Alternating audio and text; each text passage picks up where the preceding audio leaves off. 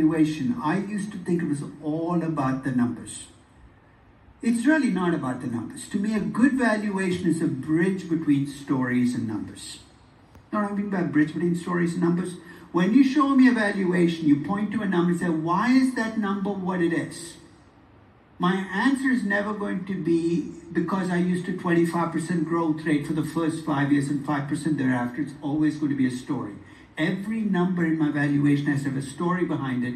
And every story that I tell about a company has to have a number attached to it. I have only about 2 minutes. I'm going to compress what I say about stories and valuations. With young companies, it's all about the story. When I valued Uber in June of 2014, this was a startup still, a young company losing a lot of money. My entire valuation was built around my story about Uber being an urban car service company. That drove my entire valuation.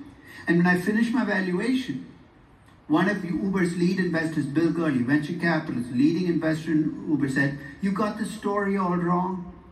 Uber is not a car service company, it's a logistics company." Notice how words have consequences? By using the word logistics, what's he done? He's tripled the size of his business. We could be in delivery and moving. He said, we're not just urban, we're going to be everywhere.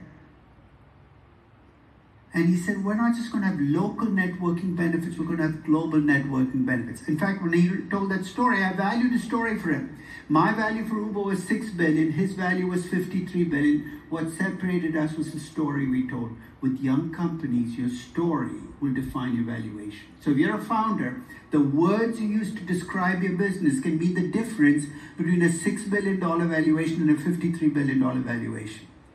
With mature companies, it's the numbers that drive your valuation, because it's like being in chapter 34